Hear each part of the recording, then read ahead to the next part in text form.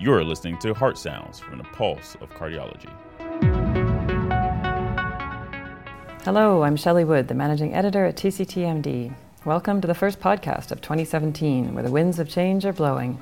This is especially true in the US, where a new and polarizing president has been sworn in with plans to shake up healthcare as well as regulatory decision-making. Earlier this month, we learned that Rob Califf was on his way out as FDA Commissioner after just 10 months on the job. That's got to be a blow to a lot of cardiologists and academic physicians who were excited to see one of their own in this post. We've also seen some wildly diverse reactions to Trump's plans to repeal and replace Obamacare. I'm not going to lie, all of the political theater playing out in the US has made the coverage of cardiology pale somewhat in comparison to the work being done by reporters on other news beats, but all of us here at TCTMD have been soldiering on. Let's take a look at some of the stories we wrote to shake things up on TCTMD this month.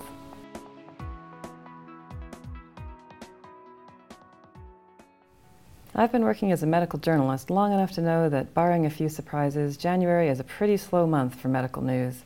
This gave my team the chance to look into a few softer topics that I think also fall under the wind of change theme for this podcast. That's because January, for many people, is a time to make some changes for the sake of their health and well-being.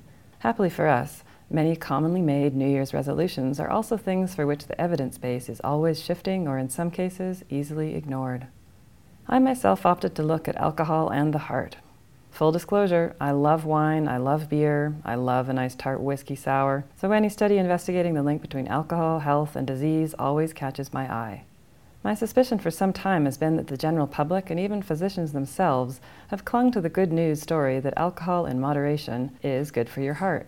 What I learned putting together the first of our New Year's resolution stories is that while observational evidence still stands linking moderate alcohol intake and lower risk for coronary heart disease, an equally important body of research supports a causal role for alcohol in increasing the risk of other forms of heart disease, particularly atrial fibrillation. Indeed, in a recent review, Peter Kissler and colleagues found that starting even at so-called moderate levels, alcohol increases the risk of atrial fib roughly 8% with every additional standard drink. Here's part of my conversation with Kissler.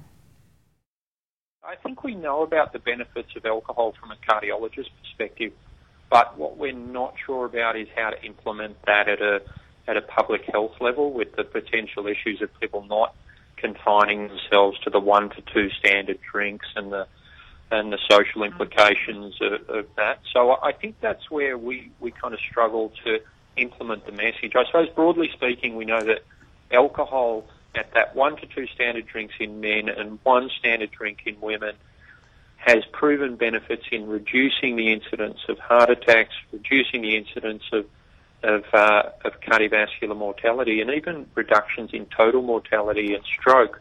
But it's a J-shaped curve, so as we go beyond that 4 to 5 standard drinks per day, then it becomes dangerous. So I think that we kind of struggle with implementing that moderation message.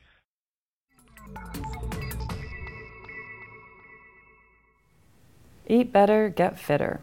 Most people I know mumbled something along these lines on January 1st.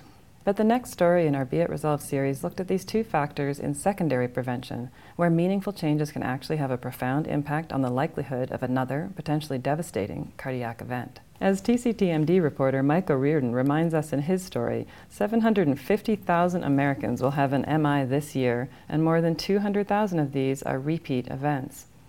Enter cardiac rehab. Everyone would probably agree that many patients discharged from hospital really do need advice and some kind of structure as to how they can eat better, lose weight, and keep active. Yet only 1 in 5 patients are actually referred and enrolled in structured programs. Couple that with the fact that patients these days really aren't in hospital long enough to really receive or absorb this kind of advice, and that's a real problem. Here's Gary Belatti explaining some of this to Mike. The inpatient stays are so short now that by the time the patient recovers from their heart attack or their valve surgery, they're just about ready to go. Right. Usually it's very fast. It's a matter of days. It's not like when I began my training, somewhere around 30 years ago, when we had people stay in the hospital for 2 weeks after some kind of an event. Right. Now they're in and out in a couple of days. Some of the myocardial infarction patients with a pretty low risk might be out within 24 to 48 hours. Mm-hmm. That's amazing. Wow. So there's almost no time for that inpatient teaching to go on. Right. By the time somebody's up and walking, they're out. Mm-hmm. And then it's really up to the people who are providing their care as outpatients to address these issues. And does cardiac rehab even make that much of a difference? According to the AHA, studies ranging from 1 to 15 years follow-up suggest that cardiac rehab can reduce the risk of all-cause mortality anywhere from 15 to 45%. Participation in a rehab program can also slash the risk of cardiovascular mortality and hospital readmissions while improving medication adherence, blood pressure, and cholesterol levels.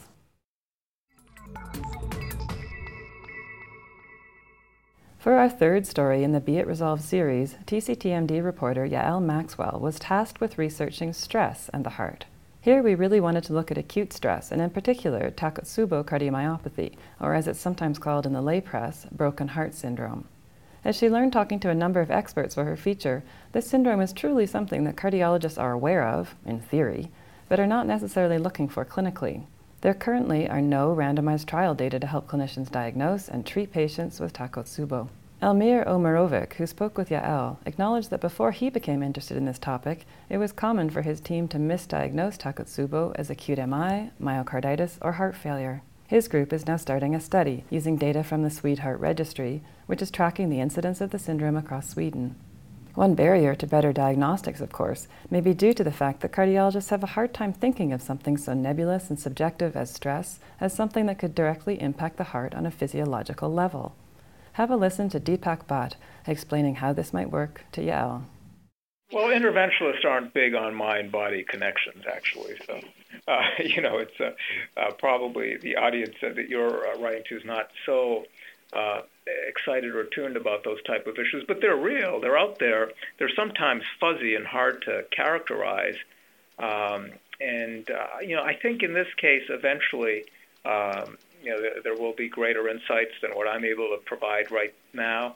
That is, I do think there probably are triggers like emotion or physical stress that trigger neurotransmitter release, that has effect on the myocardium. And it, might be things as simple as catecholamines, epinephrine, that sort of thing, norepinephrine, or more sophisticated sort of neurotransmitter and biochemical pathways that we don't have elucidated at this point in time, and that will actually take, a fair amount of research to sort out. In our fourth and final story, TCTMD's Caitlin Cox looked at e-cigarettes. This is another area where we had a sneaking suspicion that opinions about the safety of vaping or the use of e-cigarettes to help wean people off tobacco might not necessarily be reflected in the published literature. Sure enough, researchers who have looked into these issues say that while e-cigarettes may be less harmful than smoking tobacco, they are not harmless. For one thing, they still contain nicotine, as well as a lot of other substances, including formaldehyde, plus a lot of other ugly-looking words that I'm not even going to attempt to pronounce on this podcast. Last fall, a Cochrane review tried to take a systematic look at e-cigarettes, but only 3 of the 24 studies were actually randomized controlled trials. One showed that people using e-cigarettes with nicotine were more likely to abstain for at least 6 months compared with those who received placebo e-cigarettes without nicotine. The other pitted e-cigarettes against nicotine patches and saw no difference in abstinence rates at 6 months. On the other side, there's also the question of whether normalizing the use of e-cigarettes might have larger public health implications by encouraging people, especially teens and young adults, to take up smoking. A recent warning issued by the U.S. Surgeon General noted that more than 1/4 of students in grades 6 through 12 have tried e-cigarettes. Caitlin put the question to Douglas Jorenby: do e-cigarettes help or harm? What seems to happen is a lot of people will get an e-cigarette with the idea that this will help them quit smoking. And what in actual reality happens is they reduce their cigarette smoking, but they don't quit completely. So then they're still being exposed to some degree of hazard from smoking and some degree of whatever risk e-cigarettes may present. So if you're a strong harm reductionist, you would say, well, they're reducing their exposure to combustible tobacco, and that's a good thing because some of the effects, like particularly cardiovascular effects, do seem to be dose-dependent. So if you're smoking 10 cigarettes a day, you're not at as high a risk as if you're smoking a pack a day. Yeah. On the other hand, if you look at dual users as, people who had a good chance of quitting tobacco entirely, if they had used an effective evidence-based treatment, then that's kind of a net public health loss.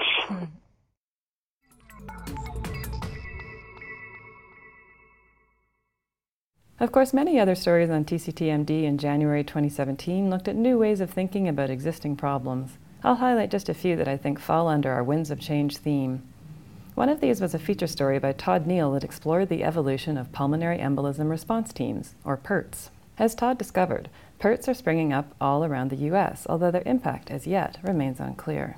The idea is to provide a rapid, coordinated response to an acute PE, similar to the way hospitals respond to MI and stroke.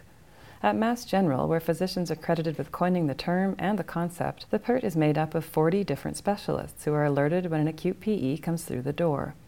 Available members then connect by video conference to review test results, discuss the case, and select the best treatment approach. There is huge excitement and momentum behind the PERT movement, people told Todd. After all, acute PE is the third biggest cause of cardiovascular mortality. Much, however, is still unknown, including the cost and impact of this approach. The fact is, the pathology of acute PE is very different than a cardiovascular or cerebrovascular event. Here's Jay Geary, who helped set up the initial PERT at Mass General when he was a fellow. Now, PE is different because it's not like the lung is sitting there infarcting on you. One criticism of PERT is that the pathophysiology here is not exactly the same, and this need to treat every PE like it's an MI or like it's a stroke is overall going to be shown to be not necessarily appropriate. The pushback back from PE response teams is, well, the way that PE response teams can be designed is to not treat every PE the same. That it's not like every PE is going to be treated absolutely emergently with a bunch of people at the bedside and somebody being rushed for a procedure. But if you have this structure in place, when the patients are really and need these advanced therapies, they can be rapidly mobilized. The second big argument, I think, which is actually even more important than that one, is one that might be running around the back of your mind, but one that I think just has to be said out loud, and that's that are these PE teams, like you said, really are going to improve care? I mean, they have this promise of maybe decreasing variability in care and mobilizing docs who are interested, but are they really going to do that, or are they really just serving as a way to honestly increase business and procedural volume? Naturally, proceduralists, especially interventional cardiologists around the country, seem to be driving a lot of these PERTs. In some places, interventional radiologists, but it's kind of a mix of these two fields that tend to be heavily involved.